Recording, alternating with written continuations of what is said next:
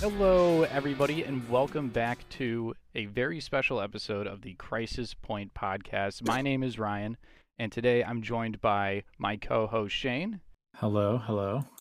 and our co host Ben. Hello, hello.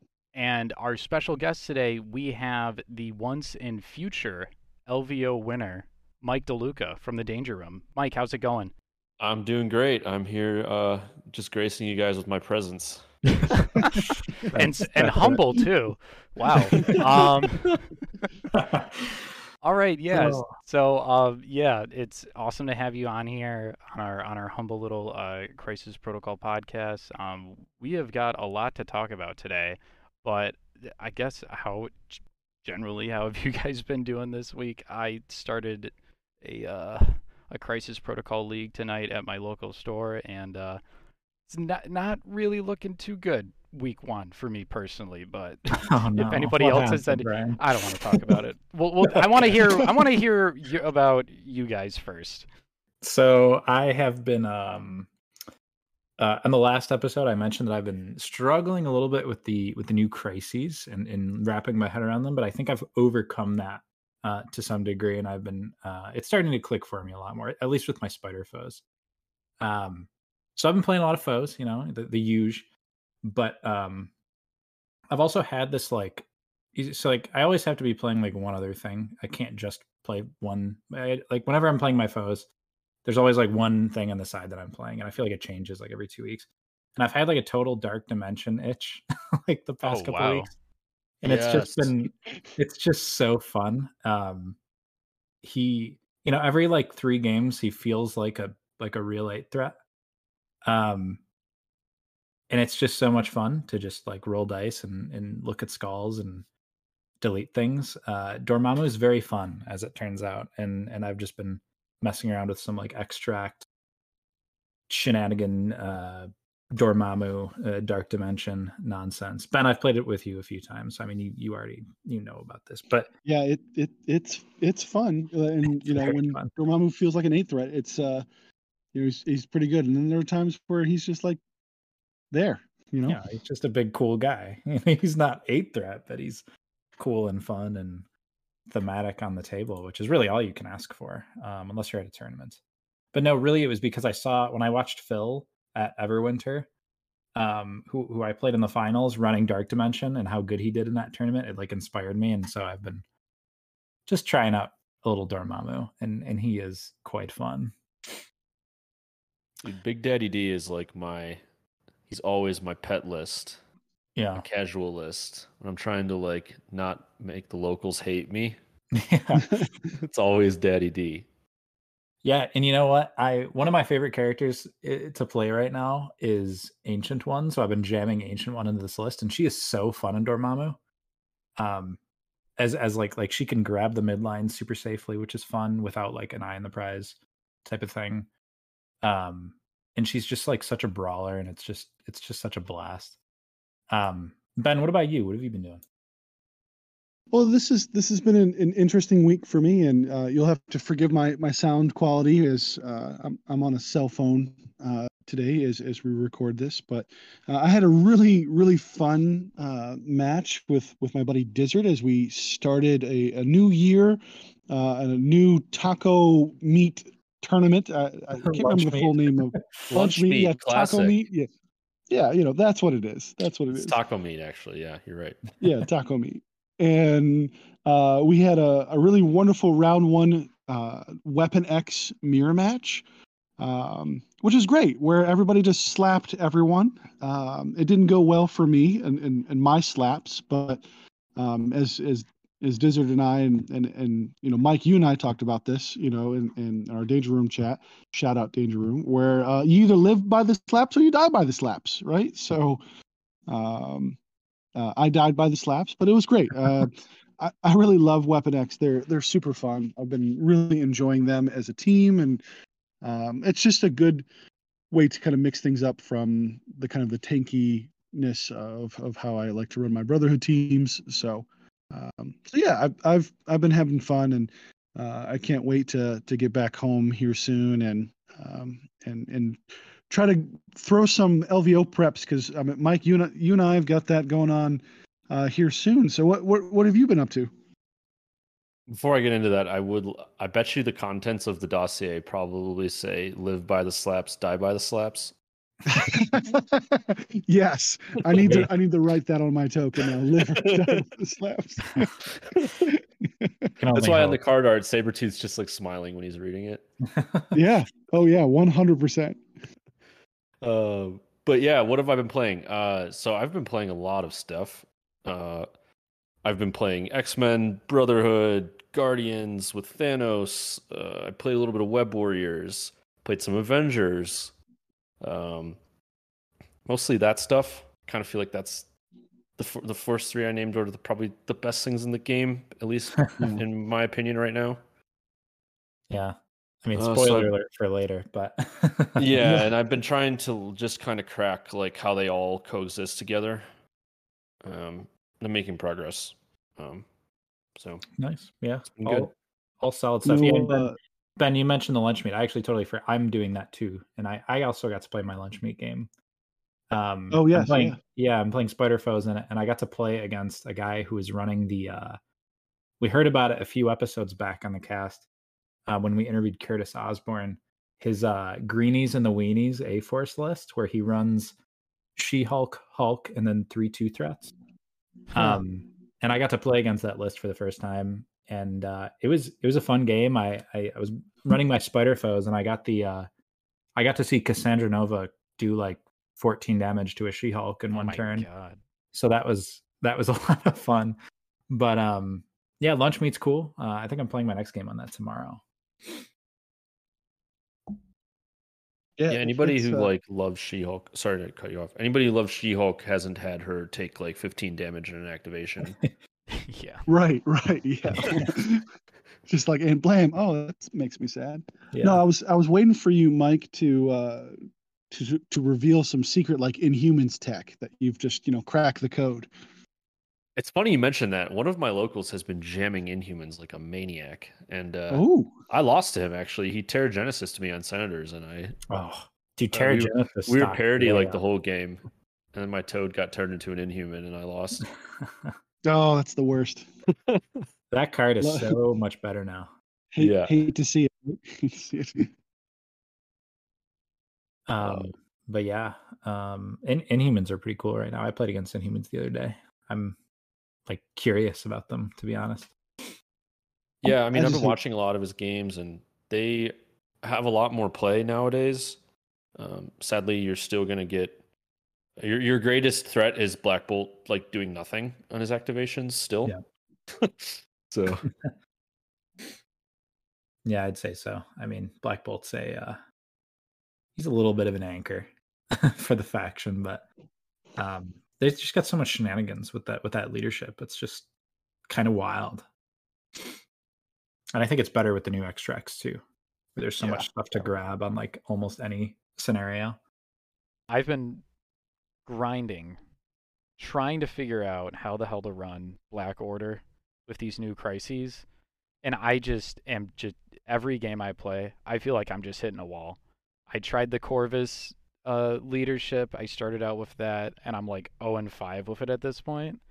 And then I took Thanos Black Order tonight. It was a 17 threat.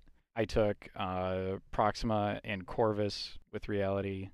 Thanos, I think I gave him time and mind, and it was just like it wasn't as bad as the Corvus led leadership, but like I feel like Black Order has just been passed up in this new meta we find ourselves in. I don't know. What do you guys think? I think Black Order's in a weird spot because it's like weirdly one of the like less good spots for Thanos right now, which is odd because it's like his own place. Yeah. What do you think, Mike? What do you think about Black Order at the moment? So I've had success playing the original Black Order, and I think now that there's like a multitude of problems in my opinion. One is that Thanos is just overtuned.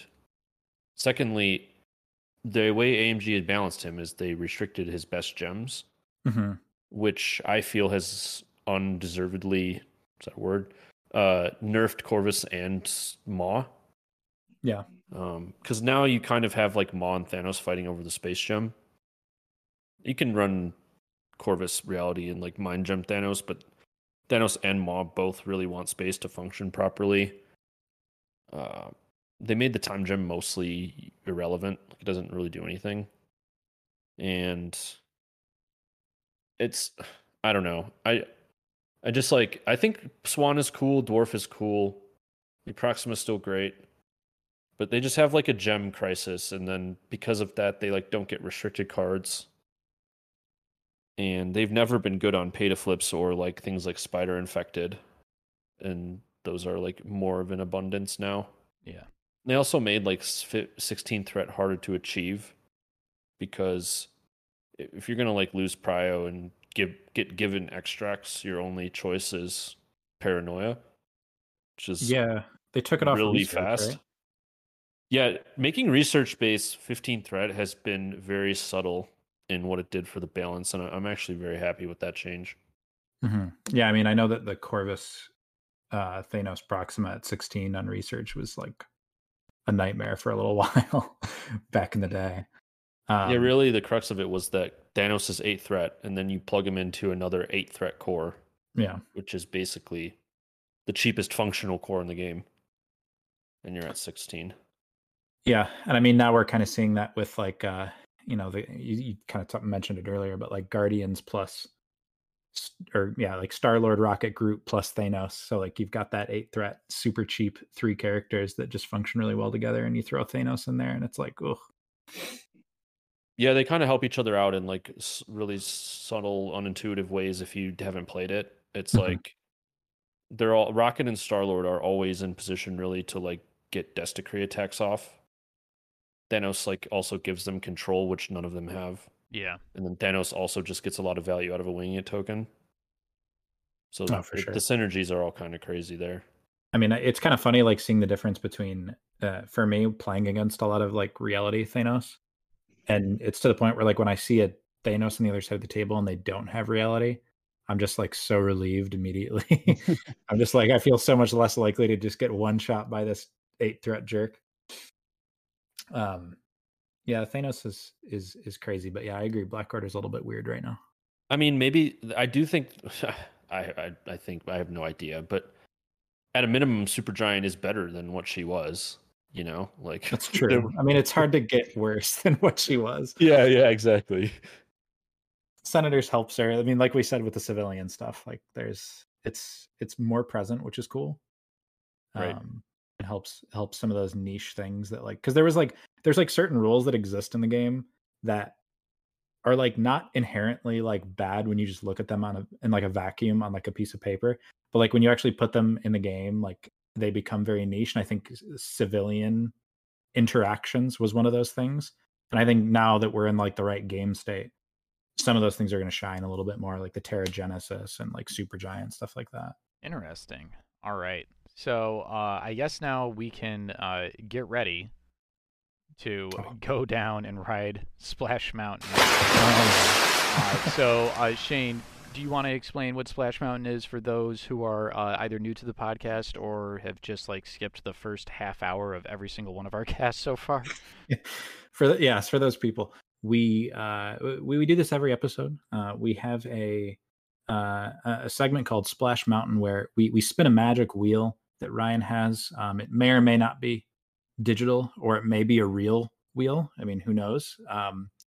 And it has every character in the game minus the ones that we've already featured on Splash Mountain, and minus Dormammu. And I think that's it. And like the newest characters that aren't out yet. So Ryan spins the wheel, it lands on a character, and then on the fly we come up with one by one different splash destinations for this character, and it is it's always a good time. Are we ready? Are we ready to spin the wheel, Ryan? I'm ready. I cannot wait. Here we go.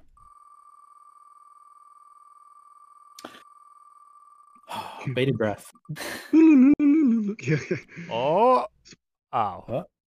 Okay, so this is, I'm going to tell you guys, this is the best character that we've ever like had on Splash Mountain. We haven't had many good ones. No. It is Juggernaut. Oh, Oh boy. Oh my yeah.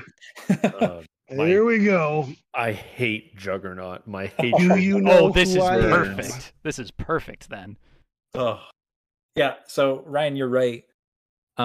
This is definitely the best character we've had on Splash Mountain by like a mile. It's not even close.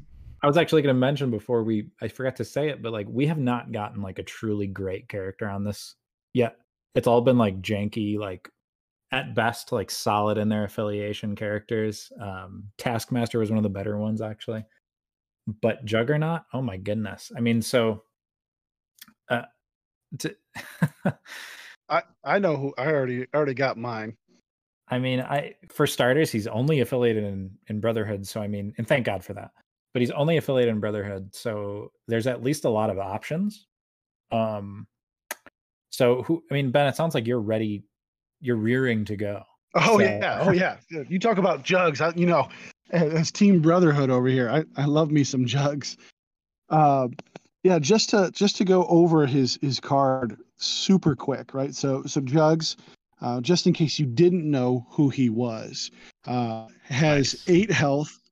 Thank you. I'm glad someone caught that. Has 8 health, moves small, size 4, is 5 threat, 4 physical defense, 3 energy defense, and 5 mystical. He has a range 2 strike that starts off at 5 dice with a wild push, and then his spender is a 4 cost, range 2, 7 dice. I'm the Juggernaut with a wild rush ability that allows him that if he rolls a wild, he can use his superpower called Nothing Stops the Juggernaut for free. And just to move right into that, Juggernaut has this amazing superpower called Nothing Stops the Juggernaut. He pushes himself small, and as long as he contacts any size 3 or less terrain, he destroys that terrain and keeps on going. Until he runs, nothing stops the Juggernaut until he runs into either a size 4 or person. That's a fun fact. I don't know if you guys knew that. It's in the comics that he runs into a person and he stops. But if he runs into a person, they automatically suffer 1 damage. No collision, no dice, just 1 damage. And if he had a stagger condition on him before he did this, he would actually lose that stagger condition. So it's really nice way to lose a stagger. He has a nice punch reactive superpower that costs 1 that reduces damage suffered by 1 to a minimum of 0, which is amazing. He's got this really cool helmet that allows him not to be pushed or advanced by special effects of enemy mystical attacks or enemy superpowers. He also has unstoppable momentum that anytime he makes a move action, he gains 2 power, and the next attack that he makes adds 3 dice to the attack roll. Rip in peace, Montesi books. And he also is immune to stun. He's got some changes on his flip side. He loses his 5 mystical defense, goes down to 2, and then he gains the Avatar of Sidorak. He has now a character or size or terrain features of size 3, throw, medium, which is great. And he loses his helmet, which is unfortunate. But for me, Juggernaut has an injured side? Did you just say that? She died? It does occasionally come up. Not always, but it does occasionally come up. I will tell you, are you guys ready? This is going to be great. Okay. I'm going to put in Juggernaut with Baron Strucker. I'm glad you said what you said, Shane, because if you think normal Juggernaut is really annoying to deal with, hear me out. What if every time Juggernaut dealt a damage, he healed himself a damage? And on top of that, if he had a condition that he didn't like, oh, I don't know, Hex, he just gives it to you now. So wait a minute, hold on. When he, because I'm for some reason pass the condition to heal a damage. You got to pass the condition. Yeah. Sorry, I got excited. I got excited myself. Yeah. So I was gonna say he needs to have a condition first. Yeah. You put that condition on him. You put that condition on him, and then you slap somebody, and you know what? Now you've got the condition, and Juggernaut's healed 1. So hear me out. Red Skull move over as the 5 threat in Baron Strucker Hydra. Yeah. Enter in Unkillable Juggernaut. And he could be a sleeper agent, guys. Come on. Hear me out. Don't, not with him. Oh, man, I mean, no. Okay. So, all right. Baron Strucker. Not what I thought you were going to go. Oh, no, I love it. But, Mike, do you have anything or do you want me to go? So, as soon as you revealed that the splash character was Juggernaut, I immediately was ready to press my Avengers nut button. And then Ben told me I couldn't do that prior to the cast. But I mean, for like a competitive standpoint, it's obviously you can play him with Sam. I've played him with Sam a lot. He's quite good there. But there's also another obvious one is Kingpin. Yeah. Scary Kingpin one. Too, loves having. He's got Rhino there too, so you have like 2 monsters that don't die. Yeah, and then somebody plays Hulk into you, and you're really sad. But being an immovable, unkillable body is great for Kingpin. You can also do cool things like move twice, slide round 1, and like stand on somebody's back scoundrel with Juggernaut. It's very rude. Yeah, love it. Yeah, no, I mean, it definitely is pretty rude to do that. Yeah, though Sam Avengers Juggernaut is I mean, he heals there too, and he does to pass on a condition or anything. So there you go. I like it. I'm going to take another like softball answer here. We're just I have to balance out the Strucker Hydra like jank that we were. What? I love it. I think Juggernaut is obviously pretty disgusting in Storm X-Men. That guy with first of all, the big base, he's amazing for like enabling pretty cool storm hops. He's kind of scary to play against there. And you give him cover pretty much all the time, unless you're within 2 of them. And that durability just reaches stupid levels. Yeah, I mean, he is, and I think he kind of fits well into Storm too, because like, it's not like Storm X-Men is not an attrition team. And I think it's important to recognize that Juggernaut is not an attrition character, even though he has this big, 8 dice strike that he puts out every turn. He's just kind of an amazing control, like objective piece. And yeah, and I think he just fits in like a glove. Yeah, I like the Storm shout out. He's really good there. Yeah, he's debatably one of the best splashes there. I mean, he's just kind of like checks every box, I feel, for her. Yeah, it's really frustrating playing against like a 6-wide X-Men, and they're going to go last with Juggernaut, and he's just going to sock whoever's on somewhere. Yeah. Yeah, I mean, his push on his builder is not size restricted, right? Nope. Yeah. Correct. Yeah. Gross. I've played against Juggernaut too many times, so I mean, I don't know what you're talking about there, Shane. What are you talking about?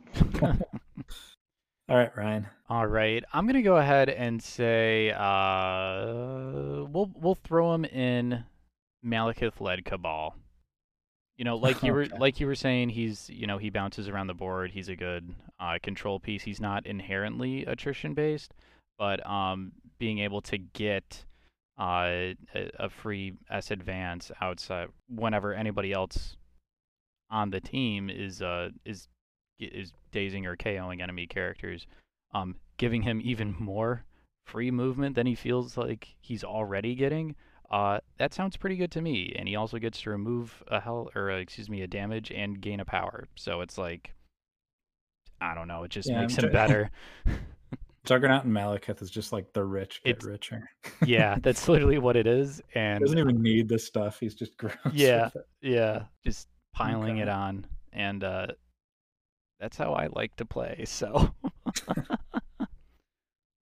So now that we've gotten a good character in Splash Mountain, we're cursed for another 8 weeks of like just mid, just like the mid. bottom percentile. Yeah. Oh man, but that was a great Splash Mountain, everybody. Well done. We made it. Much better than Taskmaster. Taskmaster left a gross taste in my mouth doing that one last week. And I'm not excited to do Bucky either, because that's going to come up eventually, and we're going to have to like pretend to be excited to talk about Bucky as a splash. I like Wakanda. There you go, Wakanda Bucky. There you go. He is pretty fun in Wakanda. Shadowlands. No, yeah, he's good in so many places. That's the thing. It's like so easy. We have to get the King of Splashes, Punisher, who literally he lives alone on Splash Mountain. That's true. That's how we Yeah. balance it out. King of Splash Mountain. Yeah. But yeah, so I think we have to move on to the next segment here, which is we got some new character cards revealed since the last episode. Ryan, what are we talking about here? So today we are going to be talking about Agent Venom and Spider-Woman. Spider-Woman's her card and her some of her tactics cards haven't been officially released, but they have been leaked. As far as I'm aware at the time of recording this, and both of these characters, frankly, look absolutely insane. I'm very excited to dive into them, and I think, ladies first, I think we should take a look at Spider-Woman here first. She's also the way more exciting in my opinion. I'm super excited about Venom, but yeah. I think I said when he got released or like showcased for the first time, Ryan, Agent Venom is like that character was just made for you to buy and build. Like they didn't make that for anybody else. Yeah, I didn't like It's when right you up Ryan's alley. when you said that, I was like, I don't even know what Shane means by this, but he's right. But yeah, Spider-Woman. Ben, you want to lead us here? Actually, I think it would be neat if we have our guest take Spider-Woman. I know, personally, Mike and I have had some good talks about Spider-Woman. Mike, do you want to take this over one because your sound quality is also better than mine? Sure. So Jessica Drew is my Valentine. She comes out in February for Valentine's Day. Yeah, no, she is so exciting because Web Warriors have been forever blighted by no 4 threats, and I have to just still say no to the Venom fanboys. Anytime somebody wins with Web Warriors, they're not playing Venom. So, mate. That is actually pretty accurate. So yeah, Spider-Woman is literally that 4 threat. She's just like the windmill slam 4 threat. Her attacks are crazy. She's got freaking an energy attack, which both energy attacks Web Warriors don't really have. Her builder just like applies a bunch of heinous conditions before damage, and one of them stun. So like if you just like spike into somebody, they just get 1 power and die. Her Spender's Venom Blast, which has always been great on Miles. She's got a grappling hook teleport like Black Cat. She's got Interrogate, which is absolutely ridiculous superpower that I don't think people are prepared for yet because Agent Widow's been not that great for the history of the game. And then she just has a whole bunch of cool stuff like long move, stealth, and martial artist. Yeah, I love this character. Unfortunately, I don't think Webs are in like an amazing spot right now, but maybe she's the missing piece. Yeah, this card is an absolute banger. Go ahead, Ben. Yeah, no, I'm really interested to, I think I 100% agree with what Mike you were saying. I think it's really important to note that all of the top tier web players aren't playing Venom, right? Venom's a great character. We don't, need to go down that road too far, but I think Spider-Woman is going to provide so much flexibility into Web Warriors.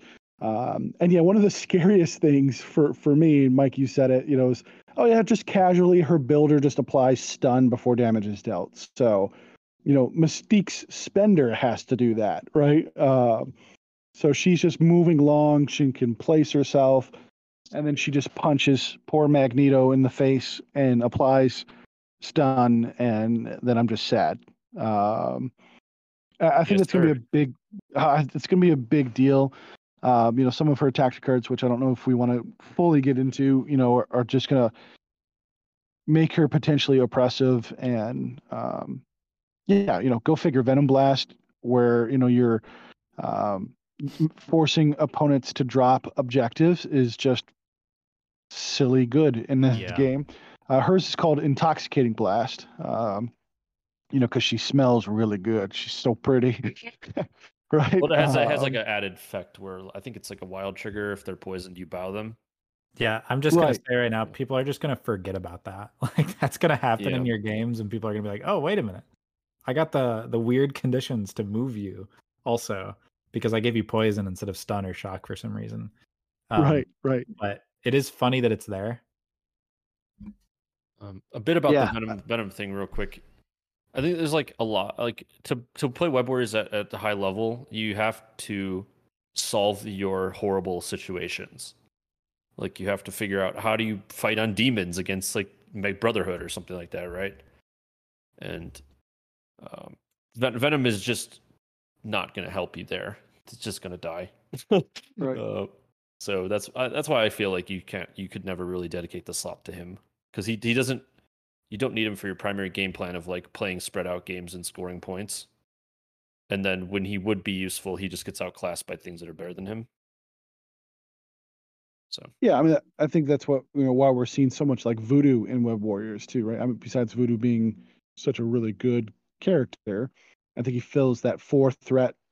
You know, he's not doing a whole bunch of stuff that help out the team in terms of janky movement or all this other stuff. But go figure, having him the best, probably the best character, fill a weird threat value for them is really good.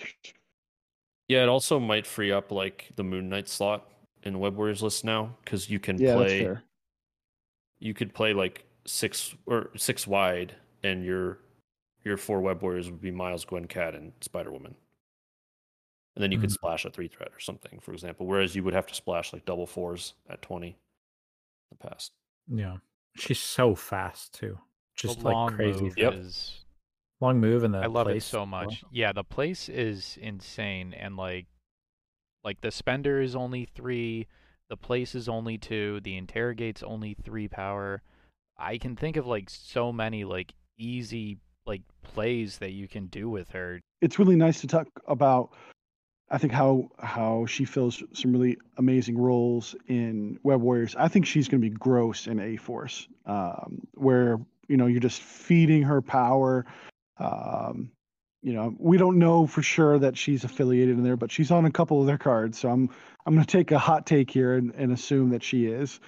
And even if she's not, I think she fills a really neat role within A Force. With stealth, interrogate.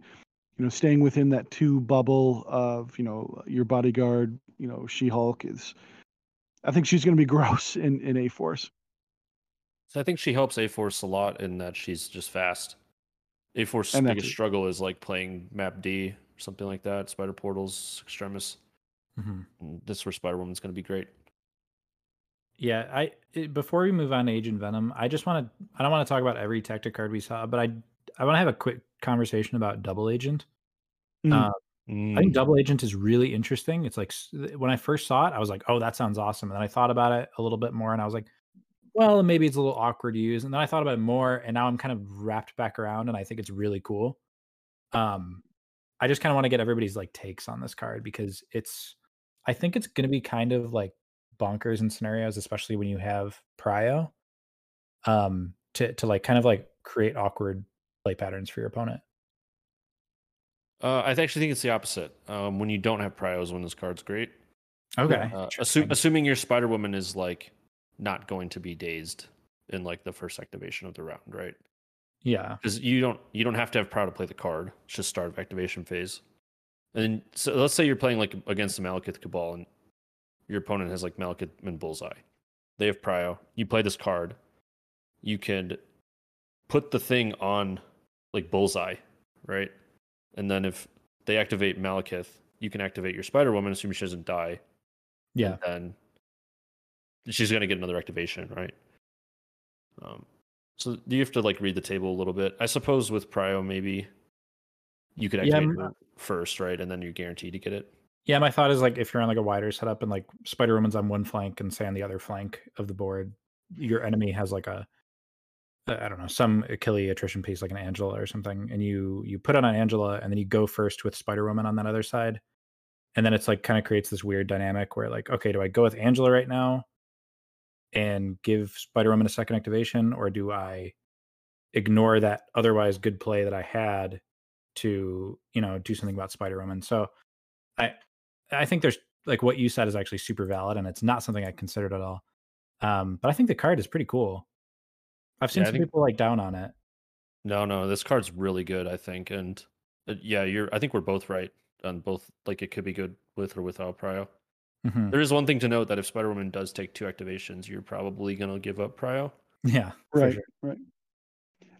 I think what I really like about AMG when they produce these tactic cards that remove an activation token or give another activation, um, I think it creates a really interesting play state, right? And I think, Shane, to your point, it really forces your opponent to go, well, I really wanted to do X, but if I don't deal with Spider Woman, she's going to activate again, and potentially the game is over, right? And I think, Mike, that's where, to your point, if someone is playing this without Prio, you can kind of guarantee some pretty neat autonomy with Spider Woman, barring the fact that she doesn't get dunked, right?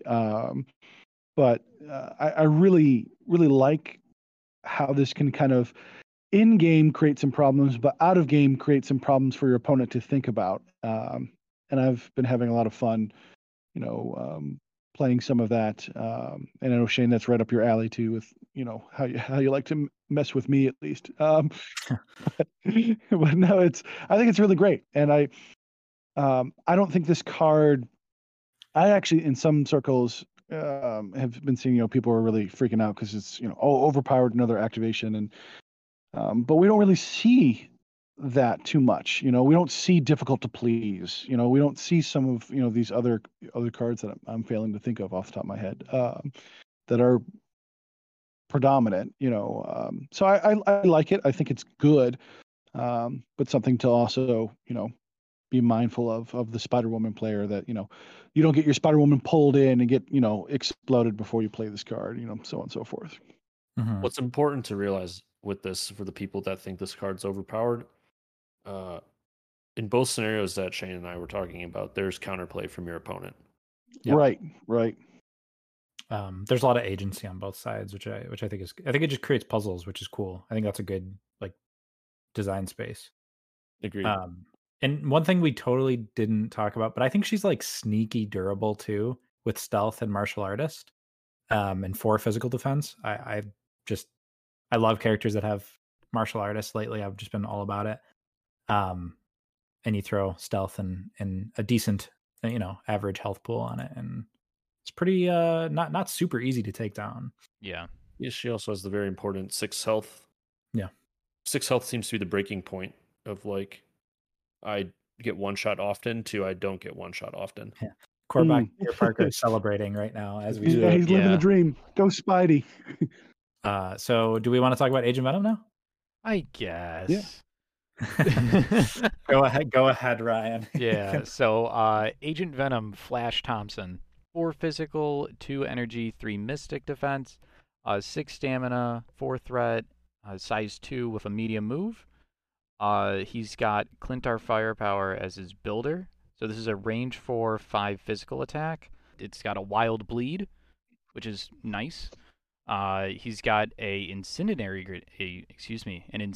grenade for 1 power, a 5 energy, range 3. After it's resolved, target character gains the Incinerate special condition. And then we have got, yeah, that's nice. We've got Symbiote Special Forces, which is a Beam 3 physical attack, rolling 7 dice. This is costing you 4 power. And then it's got a wild and a hit trigger for Lashing Tendrils. After each attack is resolved, deal 1 damage to each other enemy character within 2 of this character. So a bit of like minute crowd control residual damage going on with this. What I really like are just his superpowers and how cheap they are, I think, is the biggest thing that stands out to me. So he's got his Symbiote Web Swing for just 2 power. Place this character within range 3 of its current position. He's got Project Rebirth 2.0 for 1 power, remove 1 special condition from this character. That seems really good. And then we've got All-Star Quarterback. Choose an interactive terrain feature or an enemy character, both of size 3 or less and within 2, and throw it S. Superpower can only be used once per turn. And then he's got Symbiotic Instincts. So while this character is attacking, defending character cannot modify its defense dice. That's really nice. And then we've got Wallcrawler rounding him out. Yeah, I think he's like super like I don't know, like he just seems very balanced at a glance. Like I don't think that like maybe he's over or undertuned. It's early to say, It but seems like he's good at everything, and he's not bad at anything, which is what I want. My biggest gripe, and maybe this is me being too picky, all-star quarterback, and you throw small. That's a lateral. like what are we doing? That's a lateral. That is not an all-star quarterback. Like make it range right? 5. I want my quarterbacks to be able to bomb it downfield. Right. I want Juggernaut to be my quarterback. Juggernaut. Right? I want Juggernaut. Do you know who I am? All-star quarterback. Juggernaut. You know what I mean? Thank you, Mike, for picking up what I'm putting down. That's right. Juggernaut's Aaron Darnold, dude. He's Aaron Donald. He's like the linebacker that crushes your quarterback. Agent Venom is just Tom Brady. He's just checking it down the field. That's what he is. A little check down. Yep. No, I like Venom. I think Venom's got, Agent Venom's got some play. I do think it's interesting that, and of course this always happens, when with spoils and stuff, people are trying to fit him into every affiliation. Where does he fit? Where does he fit here? I actually thought he was kind of interesting in Inhumans. That was, we were talking a little bit about that, if people can feed him some power turn 1, he might actually have some play. Of course, there are other, affiliations that do that probably a little bit better, more efficiently. But I just thought that was interesting as a 4 threat. I'm struggling as a Brotherhood player. I think I've seen a lot in the Brotherhood chat of like, oh, we just throw it. He's got a character throw. He's got a, terrain throw. I think it's time for people to stop shoehorning anyone who has some type of throw into Brotherhood just because they have the throw. There are so many other characters I think that may do it better. That's just me initially, and I haven't tested him, but and he's also not a mutant, so I'm not a big fan. But I don't know. That's just me. I think he's good. I think he's good, but I think he's just going to be great in his affiliations. I mean, I think so. Yeah. At a glance, I don't really see him as being like he doesn't appear to be somebody that I'd be excited to splash anywhere, but I think he's going to be cool in Guardians, cool in Shield. Webs, I mean, I think there is kind of that problem that you mentioned, Mike, earlier about like Webs have like kind of a gap at the 4 threat position, although now they've got Spider-Woman too. So, I mean, I don't really know. What do you think, Mike? So I like Agent Venom. I think he just kind of does everything pretty good. Mm-hmm. He's not the best at anything. He's like very generalist. What is cool about Agent Venom is that he can activate like at any point in a round pretty much, and he could do something cool. So you could like go first with him, grenade somebody to like enable the rest of your team. He also just like probably punches harder than usual than you would expect due to the symbiote instincts and just having like hook arrow. Like whip swing is basically hook arrow here, like Hawkeye's teleport. And I mean that combined with the range 4 gun, like he's just gonna shoot twice every round. And I mean Hawkeye builds power like a fiend, right? You just can never use it. Well, Agent Venom is basically Hawkeye if he could spend power on cool things. Interesting way to think about it. Yeah. Like I said, you can set up your team with grenades, or you could even go late, shoot things, and then like web swing, throw something. Also, at least in Guardians, he gets the winging a token, which is good for his output. And then in Web Warriors, he also just gets all webbed up, and that's pretty sweet. I just like that Guardians have a 4 threat that is like in with the gunline gameplay that they are really good at. I think that's cool. As an Eddie Brock enjoyer who is very intimately familiar with the 4-2-3 defense line, I'm so jealous of Project Rebirth. I hate Incinerate. I just want that on my character. I think the way that they like designed him in terms of like comparing him to Eddie Brock, and like he has these similarities like the 4-2-3 and the symbiotic instinct, but like they also separated them in interesting ways that I feel represents the characters really well, like on the tabletop. So I like what they did with this character. Yeah, I like him a lot. I think he's just not as flashy, just by reading the card, That's a pun as like the That was Spider-Woman. that was you did that on purpose, bro. Come on. Come on. He's But pretty I think flashy. I think he plays better than his card reads, I think so too. as has been evident yeah. with a lot of characters lately. There we can talk really quick. I don't want to go too deep into it, but he's got that one card with Guardians that's like hilarious and It's also a Yu-Gi-Oh pretty card. good. Yeah. It's also really good, I think. And I'm forgetting what it's called. It's like Oh, Foreign Assignment. Yeah. Porn Assignment. That's what it is. Yeah, this card's kind of nuts. Like I looked at it at first and I was like, oh, this is like when I first looked at it, it was like, oh, this is cute. It's like the Rogue card or the Deadpool card. And then I looked at it more and I'm like, holy crap, this is actually like way better than those. Yeah, I think they're just continually improving that style of card, and maybe this is the first one that sees a lot of play. Yeah, this is super good. And especially because you can do multiple, which I don't think any of the other ones allow you to do multiple. It's just you pick one of the options. I think so. Yeah. So I mean, just the amount of like between this and Deadly Duo, like Guardians are going to be having some like crazy, like they're being thrown a lot of dice outside of their actions, which is super in line with what they want to be doing anyway. Well, and you know what's interesting about the Foreign Assignment card? Maybe I'm just in my excitement of looking at it because I also love that card, and I see long text in a card and I get giddy. It's something that excites me. And I'm wondering if you can trigger it in a way where you could conga line, like if you have each one of those characters, right? Because I think the key word that I'm looking at is and then, right? So if you can go in that order, I'm wondering if it triggers that way or if I'm just overthinking it because it's really long text. Yeah, I think one of the effects throws him. So I think you could be like in range of the partner that throw you like somewhere. Now you're in range of other characters that you can then trigger. Well, and I think most of them walk him too, right? There's like 2 throws and there's an advance. And then if he goes to Groot, he can remove up to 3. And then if he gets close, if he's within 2 of Star-Lord, he can make Star-Lord's full auto attack. Actually, there's 2 advances at no cost, and then he can advance S. So I mean, that would be hilarious to get off. So here's my question that I actually haven't bothered to like ask anybody. I'm pretty sure it's not this way, but you have to pay it all up front, right? Agent Venom may spend any amount of power to play this card. Choose an option from the list below for each 2 power spent. So there's 5 options. So if you spend 10, you can potentially trigger all of these if you have a perfect state. What I was wondering is if he has to.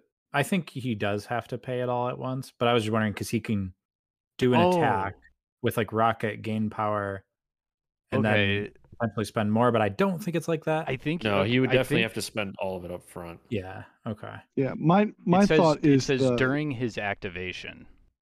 Yeah. Yeah. And I mean I think you're right, Mike. I think it is all up front. Yeah. Yes, my thought is the up front makes sense. It's just the range increments. So, does he if he overspends on it, let's say he's outside of range of Rocket, but he uses the other one to move himself, right? So like, Drax throws him within range 2 of Rocket. Because he's paid for the Rocket one, does he get to use it? That would make sense to me. Yeah, that's really the crux of it is when is the range check happening? Right. I would suspect it to be a forum post when this card is officially spoiled. Yeah. Either way, it's cool though. This card's really, really cool. So I guess that's kind of like all we were going to touch on with Spider Woman and Agent Venom and their cards and the new stuff. There's some other cards too, but we're gonna brush past. I think those are less exciting. Yeah, for sure. We got the exciting ones. There's like a goofy one with like Captain Marvel and Spider Woman, but that's who cares? That's a Dormammu card, dude. Dude, that's exactly what yeah, they just move up with no power. They just stand there menacingly. Yeah, it's pretty funny. But yeah, so I guess let's move on to the next topic. Now we're going to be taking a look at, I guess what we think of the new meta before LVO season 10, seeing what you guys have noticed has been like on the rise and what has not getting as much play, as well as this is all pure speculation. So expect some hot takes, and just some out of bounds predictions going on here. uh, Shane, do you want to kind of like kick us off here with what you've been seeing in the new meta? Sure. So, I mean, I think the reason this is an exciting conversation is because we are less than a month away from LVO and less than a month away from season 10, which are like the first things with the new crises, like the first big things. And the meta is like kind of uh, out there, like who knows for sure what exactly is going to come out and like win these events, which is really exciting. Um, it's not the Malekith, Sam Wilson auto win days at this point. And I think the obvious ones, I mean, kind of like what you were talking about earlier, Mike, at the beginning of the show. Um, Guardians, particularly with Thanos, seems really strong right now. That's what won season 9, and it's although that was in the old crises. So I guess the question is, does that carry over as effectively and continue to be really dominant? And then I think Brotherhood is just bonkers right now. They just kind of have everything they've ever wanted, and they can be just piloted so well, like with or without, Thanos jank, and I don't think they need it really. Um, and then I don't know. I mean, as far as what's going down and what's worse, that's like the hardest thing for me to say because it just feels like a lot of things are better now. Like the obvious things aren't as dominant, but it doesn't feel like anything got like really bad from this. I mean, I even think that like Cabal Malekith is like still pretty good, like kind of slept on at this point, and people were kind of just sick of it after it was like the center of the meta. But yeah, I mean, Ben, why don't you go? Why don't you talk about something? What do you think is going to kill it now? Yeah, I think what's interesting now is we're seeing probably a movement away from obviously the single extract steals, which is happy dance time, right? Because there are no more single extracts. So I think people moving away from that. I think the steal mechanic is still a viable option. It's just you've got to run it a little bit differently, going a little bit wider with the potential of understanding that you might want people to drop or steal more extracts. I kind of disagree with some thought process. Some people have been saying that this has really balanced out Voodoo, or at least that's I think what some people have, and maybe I'm still salty, and that's a very real, maybe it's still a thing. I think Voodoo is still a problem. Is still really really good in this meta. I think you just have to run him a little bit differently, and I don't know if that's enough to shake people away. And Mike, maybe you can speak to this too, but I don't think I think this shakes up a lot of the mid-tier competitive lists in terms of how people pilot them. Maybe if I can be specific, um, I think the way that people can pilot some of the other stuff at the higher end, I don't know if this shakes up a whole bunch. What are your Man. thoughts? So I have a lot of hot takes here. Okay, that's what we got. I know we've talked a bunch, off cast, but yeah, hit me. They're a little hot right now. Maybe less hot since I don't know, but there's no proof of what I'm saying is actually accurate. But I do think that the crises changes I feel have just normalized the games. They have made it so that the extremes are gone. There's no like.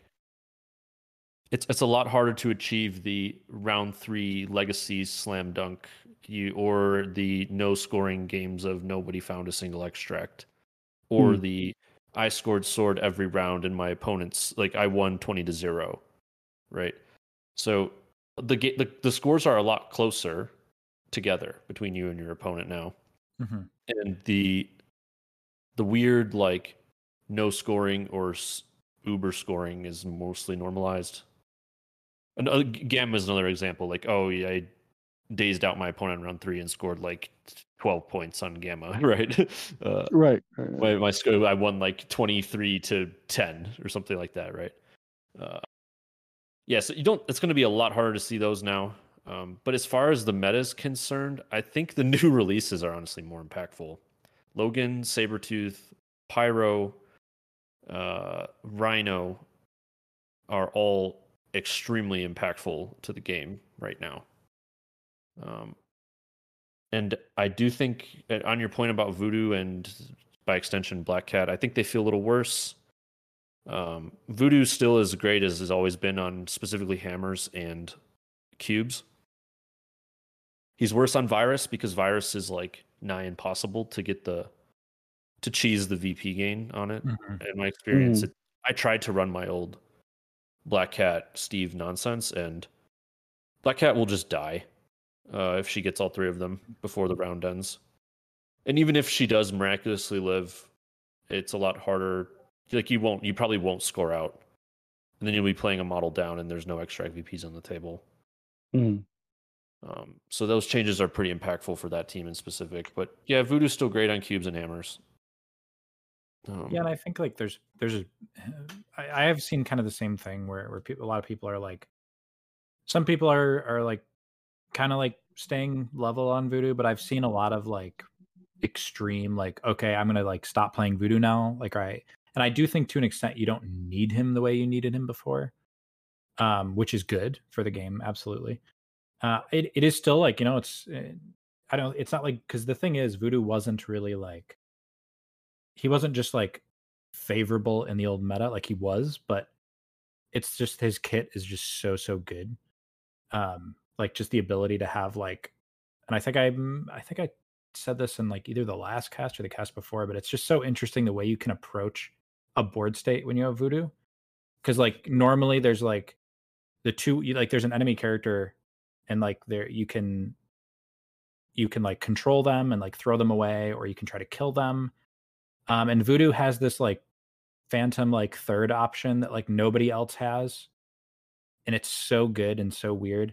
So I do think he's still, I agree with you, Ben, that he's still as good, like generally speaking, but he's less exploitative in the meta. And I kind of think that's what you were getting at, Mike, and I agree with that as well.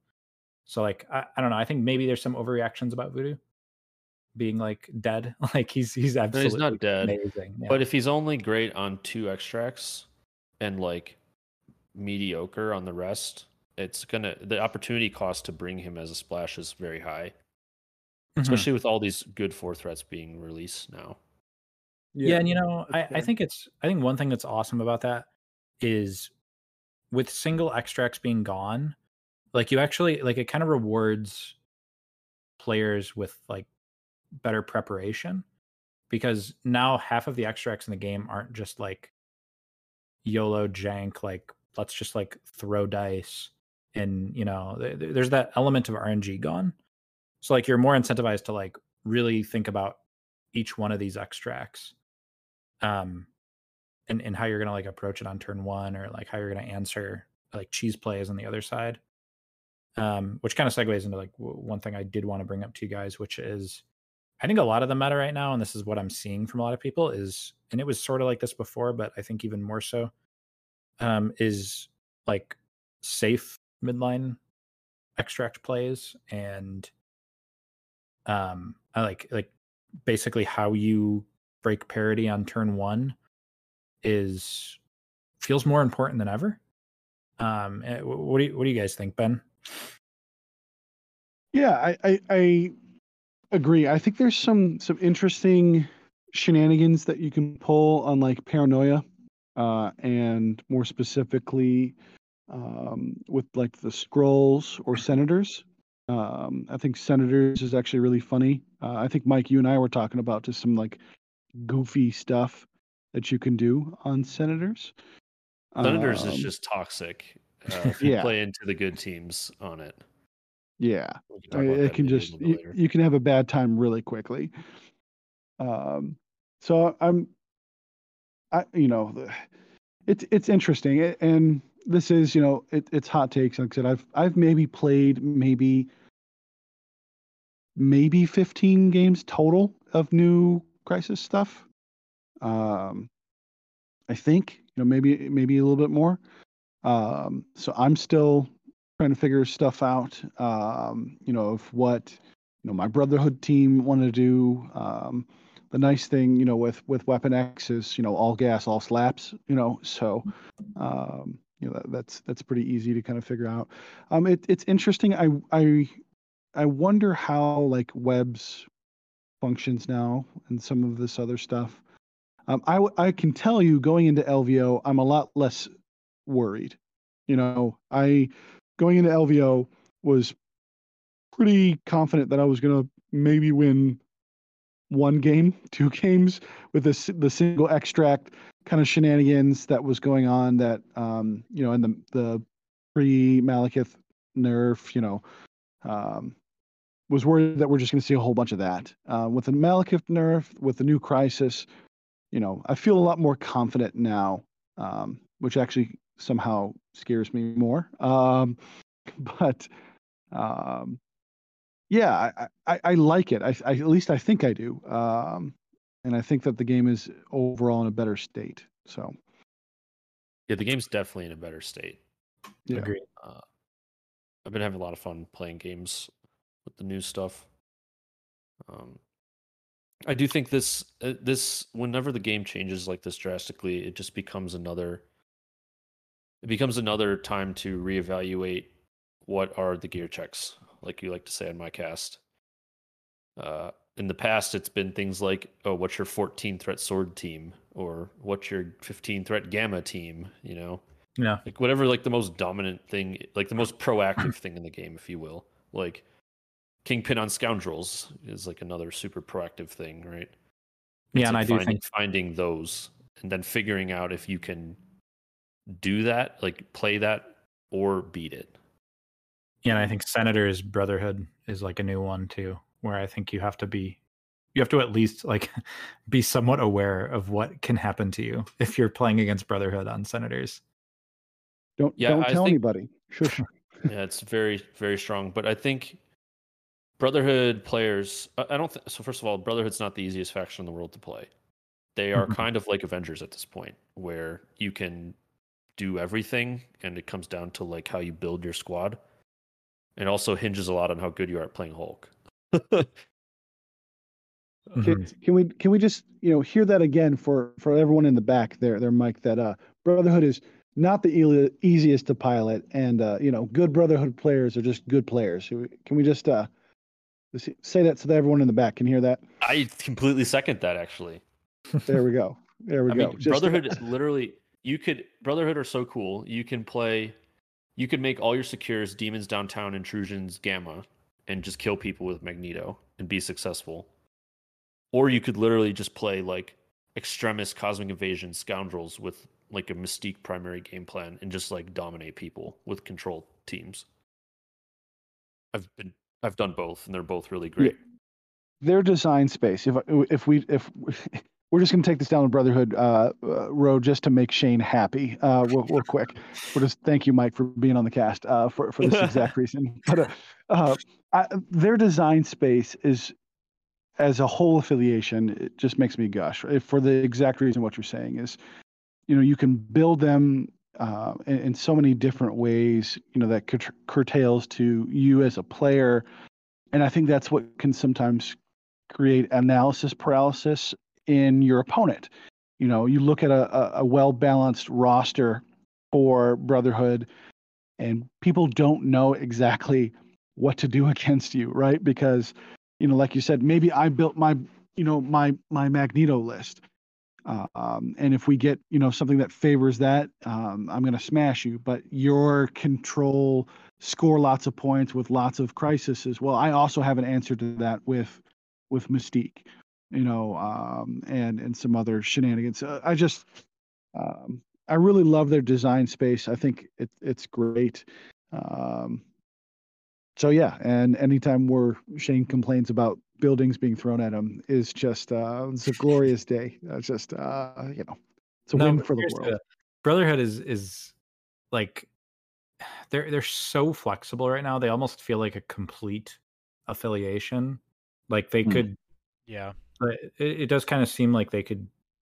And I'm not I'm not saying this to upset you, Ben, but we could go like another year and a half without a Brotherhood release, and they would not like fall behind in any way. Like they're just so equipped for like any meta. I feel just between all the different play styles that they can facilitate and all the really good characters and really good tactics cards they have. They're just like they're just so good right now, and I think they're probably in my eyes like a top 3 affiliation in the game. Yeah. I'm going to call it now. All right, you heard it first. 8 Threat Onslaught released in August this year. Just saying it. God help us. No, we don't need this. 8 Threat affiliated Onslaught. Give it to me. Let's make it happen. Let's talk about the other boogeyman, though. If we're calling Brotherhood kind of a boogeyman in the meta, I don't know if I would call them a boogeyman, but they're one of those clearly strong things. Yeah. But I think if there's one thing that I would refer to as a boogeyman, it's the Guardians Thanos stuff, and I think it warrants a conversation for sure. I mean, Ben, you and I have talked about it a lot, but I want to hear, Mike, what's your thoughts on this at the moment? Like, is it as good? So I've played quite a bit of this actually, and Okay. since the changes, and it's definitely gotten worse from the changes. Now, I think the Malekith nerf is overstated for them. I think if you're really scared of Thanos Guardians, Malekith is a great option into that still. Like, just play a little KG on round 1. Don't let them like shoot the shit out of you, and then just go in and flip Thanos immediately. Mm-hmm. Because like as soon as you daze Thanos, the game gets significantly easier. And Malekith still has like a lot of. He still is rolling 4 dice with skulls that explode on crits, right? Mm-hmm. And if you play things like Fallback, Phantasmagoria, Recal, he can be even more of a nightmare to remove, even with rerolls. I totally agree about that. I just like I've been, without revealing like his secrets. I mean, he's playing it publicly, but Lucas Sheik is still like riding the Malekith train at the moment, like Cabal Malekith, and he's just like it's not like you can make it work, and it can feel just as good as it ever was. So I mean, I'm all aboard that notion that Malekith is not he's not gone. I think as long as I don't think so, and I think he's very good into he's very good into that Thanos Guardians team. Mm-hmm.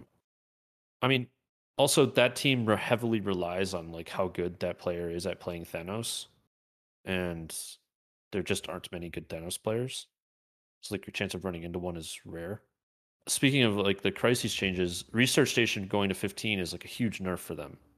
Yeah. Because like you could now take Secures and they flip Researcher, they don't get to play their best team.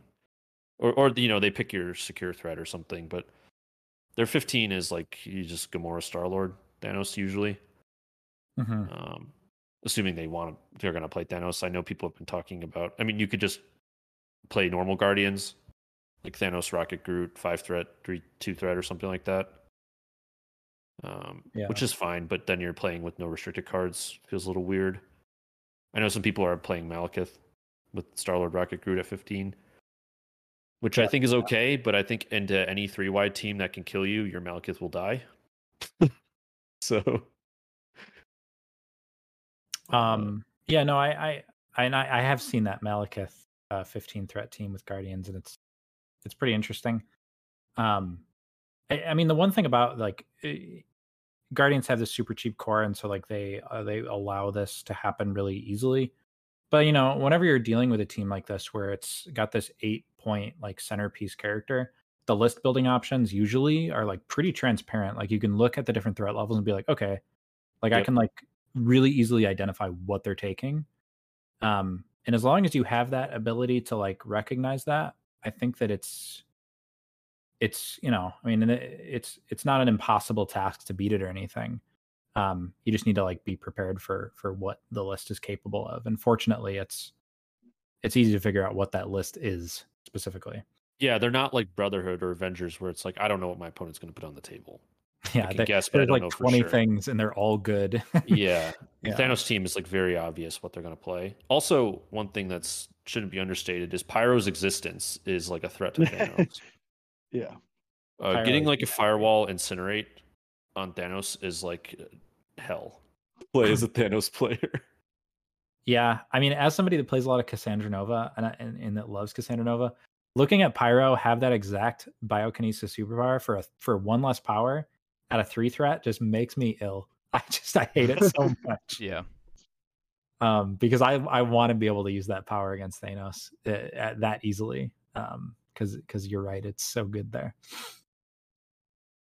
Yeah, I think Firewall is undercosted. It probably should cost 3 because you can easily just like move Gainer, Firewall somebody. Yep. For round 1, and yeah, if it costs 3, it wouldn't do that. It's excessively easy to pull off. Yeah. But it also hinders big boys the most, and I don't know if I hate that. That's true. Like the game, you know. That's a good point. So what else do we think? So I mean, I think Brotherhood and that are like the two standout crazy things.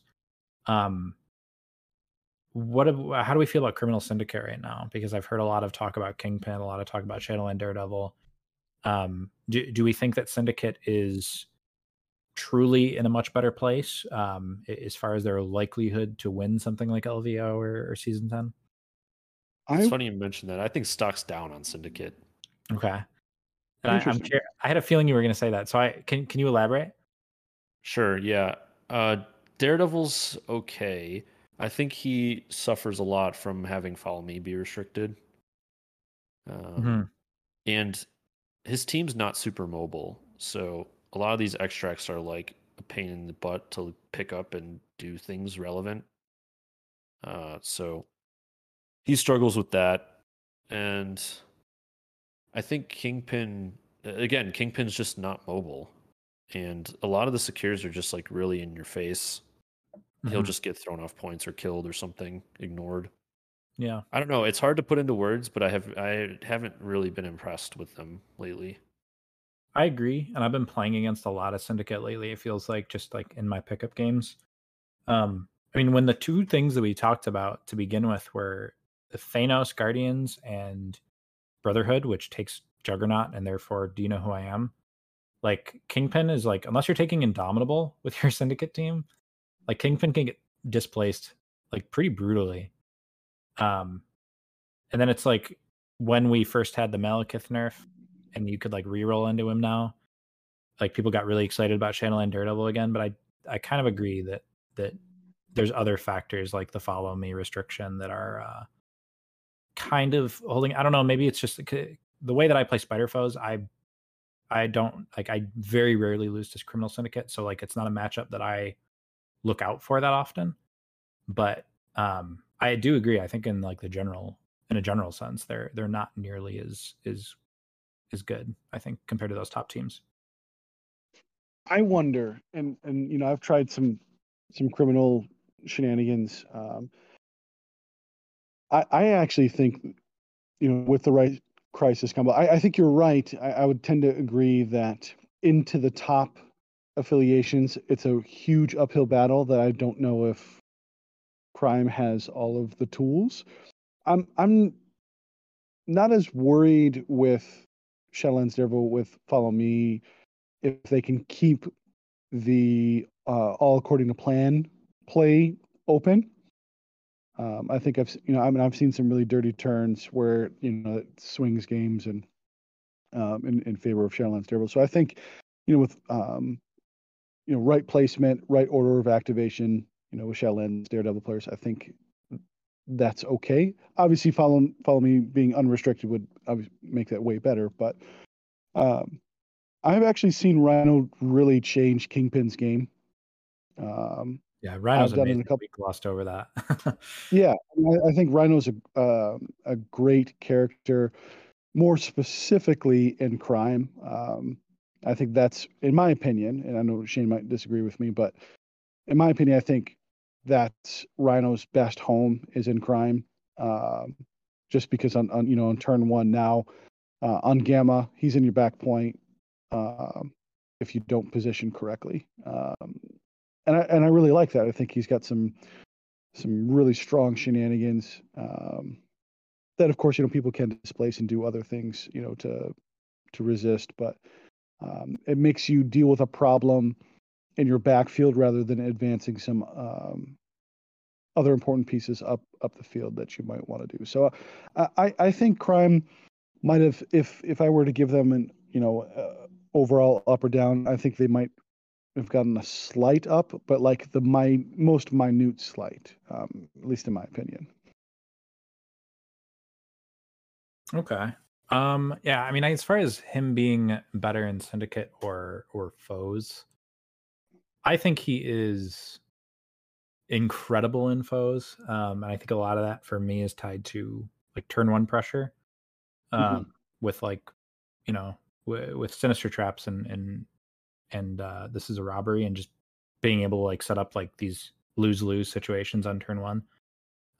He's been absolutely incredible. He's like completely like revamped the way I have to approach Spider Foes because of how good he is. I'm just so high on Rhino. But I honestly, a lot of people talk about Rhino on Kingpin. I think he's pretty great in Shadowland Daredevil too. And it's like his like transparently like obvious place is in the Kingpin list because he's a big beefy guy. He's size 4. He's hard to move. But I think his offense is a little bit underrated by people who are discussing him.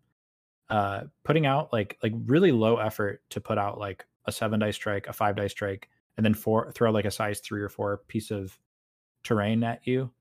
And then on top of that, he can throw you potentially at like a wall or into another friendly character. Rhino just is. I think he's just so good. I'm like over the moon with this character, and I think he's. I don't know. I don't know how like much he's going to feature in LVO and in season 10 like as a splash character, but I wouldn't be surprised if he's like pretty common, at least due to the fact that he's a pretty new character and he's exciting. But I do think it's potentially warranted. Yeah, one thing to note that with Rhino is he's amazing at paying for all according to plan. Oh, that too. Yeah, that's true. Yep. I've seen some pretty hilarious play with like a big Cruel Tutelage Stampede attack where he just gets like 10 dice strike and just like explodes something. He hits like a truck. And like I like you compare him to like Juggernaut, who really most of the time just like walks, does an 8-dice strike. Like Rhino for a threat less is doing a 7-dice strike, a 5-dice strike, and like throwing a building at you, like pretty consistently. So like his offensive output is pretty nice, honestly. Like people look at his card and see, oh, his only attack is a 5-dice builder, but it's like so much more than that. Yeah. And I think people got to put some respect on Rhino. I think what I want to do for my Rhino, I'm going to I want to 3D print a small version of Juggernaut, paint him gray, put a little horn on his head, and be like, "Look, it's Rhino." Oh my god! Does that mean? Shots fired. I'm not going to say anything. Just going to walk away from the conversation. And I think you're literally belittling him. Boom! We're on fire today, guys. We're on fire. There's one other thing. I do think X-Men are worth talking about. Yeah, absolutely. X-Men have very, very strong proactive plan if they get their pay to flips into you. If you're not playing like the slowest of slow secure or extracts, it's going to be an uphill battle for you. Yeah, I mean, especially now that like, because like I think the new sword is like pretty interesting for them. I think so, but on that topic, I think a lot of people. So X-Men will play sword with prio and tier, right? And a lot of people will take their extract threat because they also don't want to play on 15.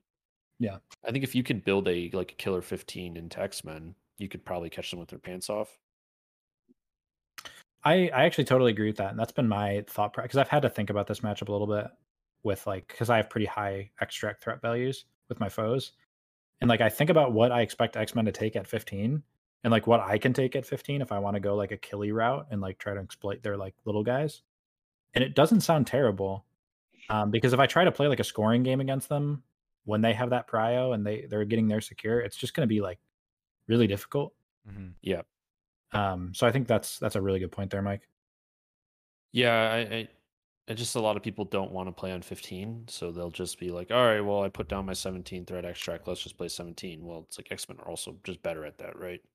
Mhm. X-Men, my read on them is like they have like a minimum requirement of characters affiliated that they want to bring to like play their game. And then Mhm. if there's threat left over, they can tech splash into what they think is the best stuff. And that's really when they're at their best.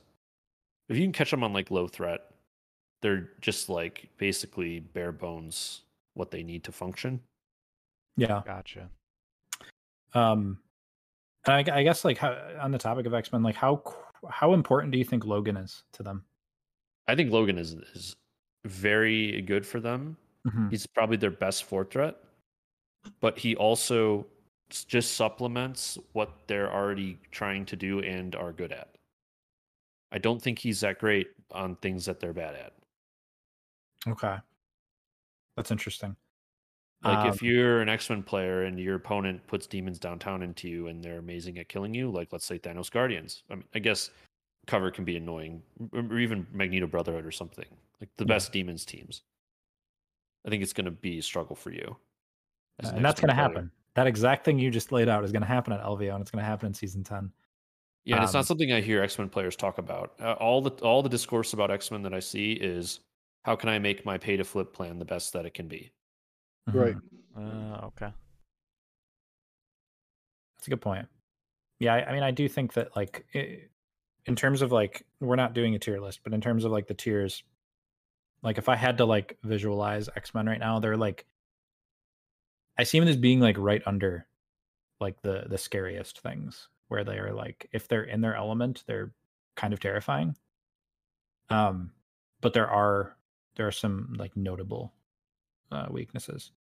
Not that they're the major. So obviously, I wouldn't be. I mean, somebody could show up to LVO and win with X-Men. There's nobody's going to deny that. Yeah, absolutely. They're just that kind of affiliation. So we talked about Brotherhood, and Ben got to get super excited. So can I just like take a moment to talk about Spider Foes? You can have a moment to talk about Spider Foes as a treat. As a little treat. As a little okay. treat. I think that they are. I mean, to me, they feel like the best they've ever been, pretty easily. And it was taking me a long time to wrap my head around it because I was like trying to grapple with like how do I include Rhino the right way, but then also I have to wrap my head around like a dozen new like Crisis cards essentially. So and I was struggling for a little bit with it, but I mean honestly, as I've gotten more like comfortable on it, I am just like so much happier with the state that foes are in right now. And this is like the first time since I've been playing this affiliation where it's like there's always like at least one thing that I'm like, yeah, if I play against that, I'm probably just going to lose, and there's like not much I can do about it. This is the first time where I don't really feel that. Like I feel like I have game into like just about anything. First of all, with Rhino, I feel like they can play at lower threats better than they have ever been able to. I feel way more comfortable taking like a 4-wide team with like Goblin, Rhino, like Nova, and like a 3 threat or something, or like Goblin, Rhino, Venom, and whatever. That feels way stronger than you know the whatever the alternatives were back in the day, pre Rhino. I mean, on top of that, I think that like the death of single extracts makes foes extract game way more interesting because Sinister Traps, like I have to have a plan for Sinister Traps on like every Crisis setup, because before it's like you're not going to take Sinister Traps most of the time on like a single extract because it's just a wash. Like it might not be there. It's like it basically doesn't matter. You just take a part of the board away. Which I mean, maybe there was something to that, but whatever. It doesn't matter.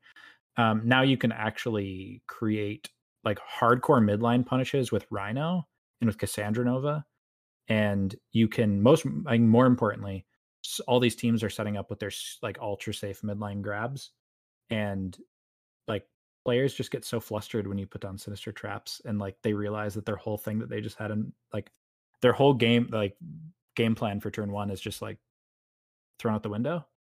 And I've just really loved it. So I think foes are are better than they've ever been. They feel better than they ever have for me.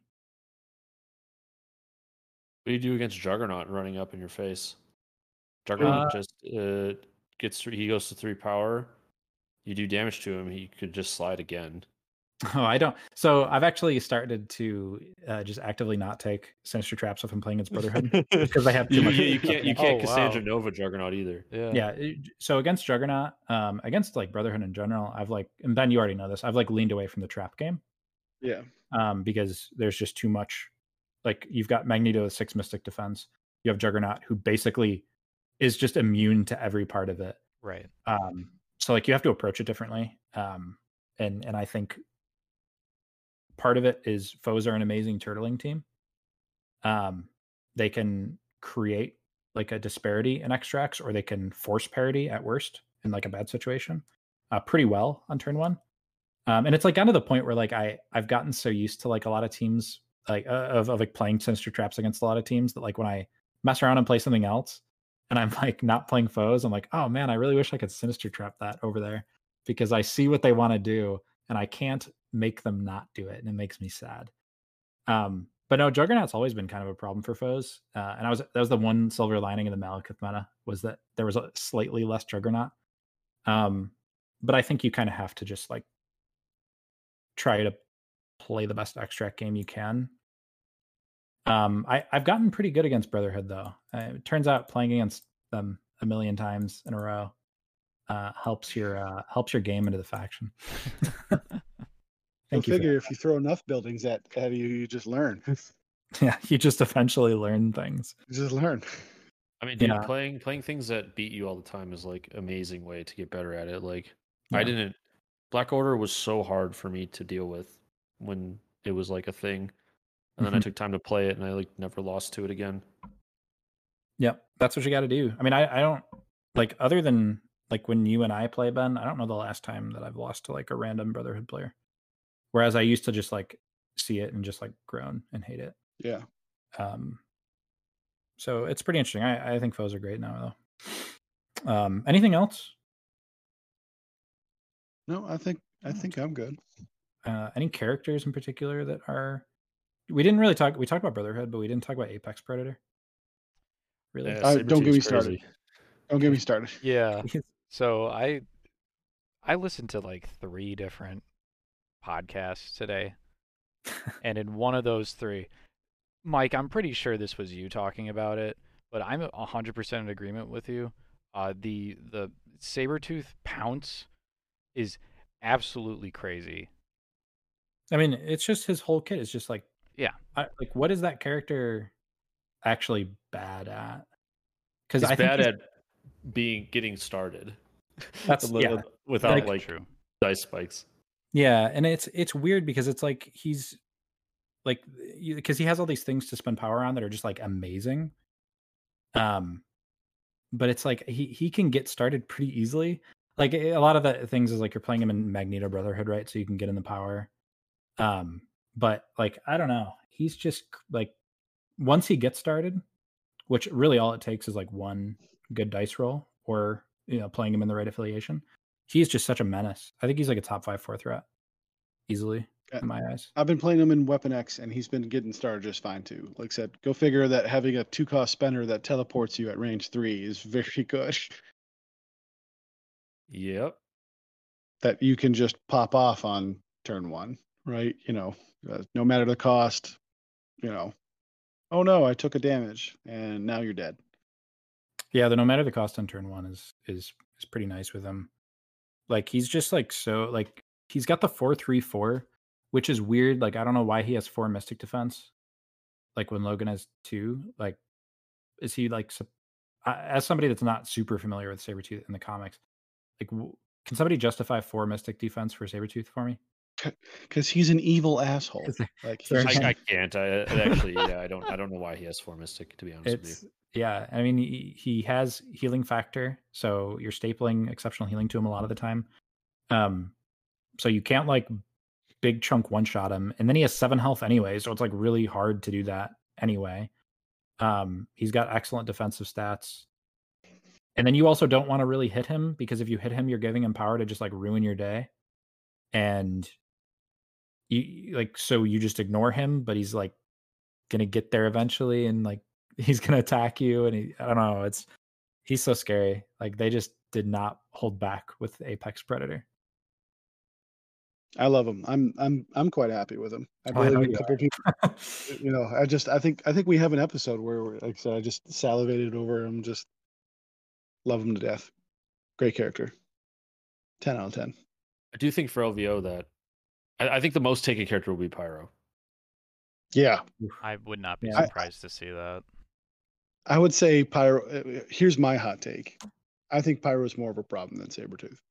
Did you say It hot could be because Toad as fire? well. Yes, I'm gonna say pun included. We've been puntastic today. No, he's easier to splash, and slow and root. Go figure. Very good that he can just do. Yeah. You know, so yeah, I think you're right, Mike. And I don't know. I hope someone takes some like actual statistics at LVO too. You know that we I can think measure. Jacob probably will. That'd be When awesome. the Yeah, lists go live. He did last year. yeah. I think that would be great. You know,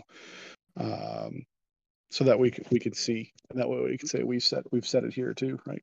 We heard it here, but we've already called it. We've already called the winner of LVO, which is going to be Mike. So Yeah, it has to. Gonna So now try. there's pressure on you now because we. Mike and me in the finals. Woo-hoo!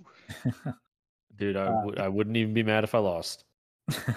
Oh, thank you, Mike. No, it's gonna be Mike and I have already talked about this. It's gonna be Mike and me round one, and I'm just gonna get booted round one. It's like, all right, blasting off to outer space again. Whee! And to be honest, like everything I said on this cast could just be BS, right? And like I could be completely off base, and I'll just get like Terragenesis round one and lose. So who knows? We're gonna hop in the hot take time machine after LVO, and we're gonna figure out exactly what was Oh, that would real be and fun. what was fake. I mean, so Mike, are you doing season 10 by the way? I am.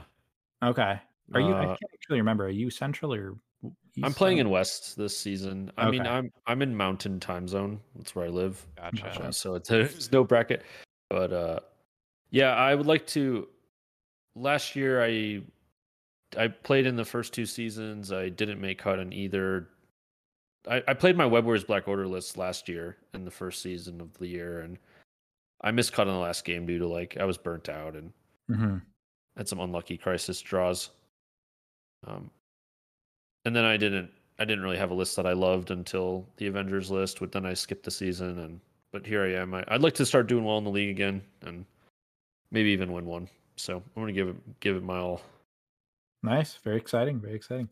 I think I'm a New Yorker in Central Time, or playing in Central Time or Central Bracket, I guess.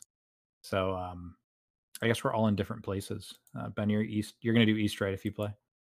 Yeah. I already you convinced me. I signed up, even though it's gonna be weird. I gotta.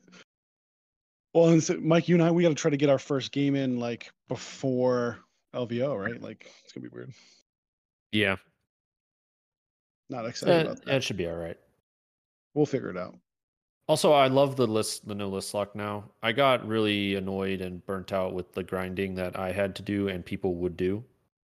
Yeah, With that, that's fair. And I always felt a lot of my strength at conventions was the fact that I could dissect my opponent's list quickly. Yeah. And that was not rewarded in the league with the old rule set, but now it is. So. Yeah, I get that. I see, go ahead, Ben. No, and I wonder. I mean, I played my same list the entire time last season, so I wonder how many people actually do that too. I wonder how many people are changing it up to lazy jerks like me who are just like, I'm just going to stay with this list the whole time. I think doing well in the league might get to a point where you have like you play 3 top tier lists and you just silver bullet people.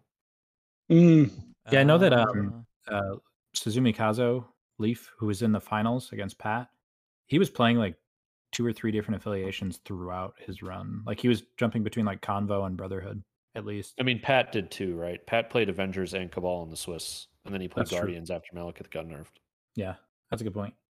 So I was just I kind of like, I don't know if this was a foolish assumption. I assumed that Pat jumped because of like the changes rather than like trying to throw his opponent off.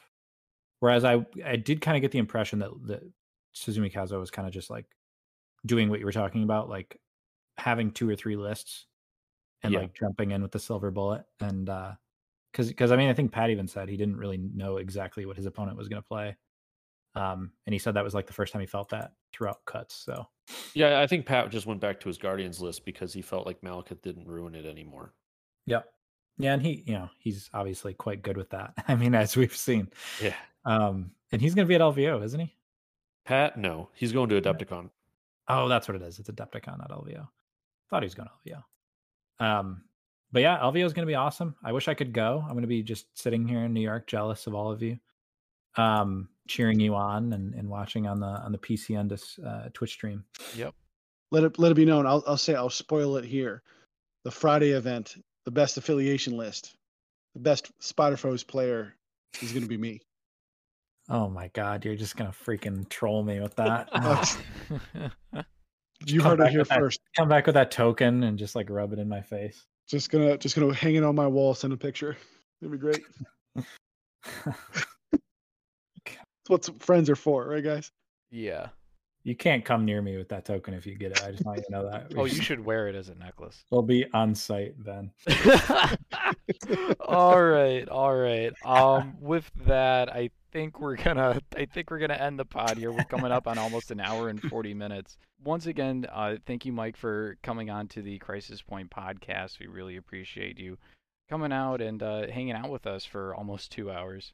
Yeah, dude. Thank you for having me on. This was super fun, and I love all you guys. So keep doing what you're doing. Before any shout outs, Mike? Yeah, I have the Danger Room podcast.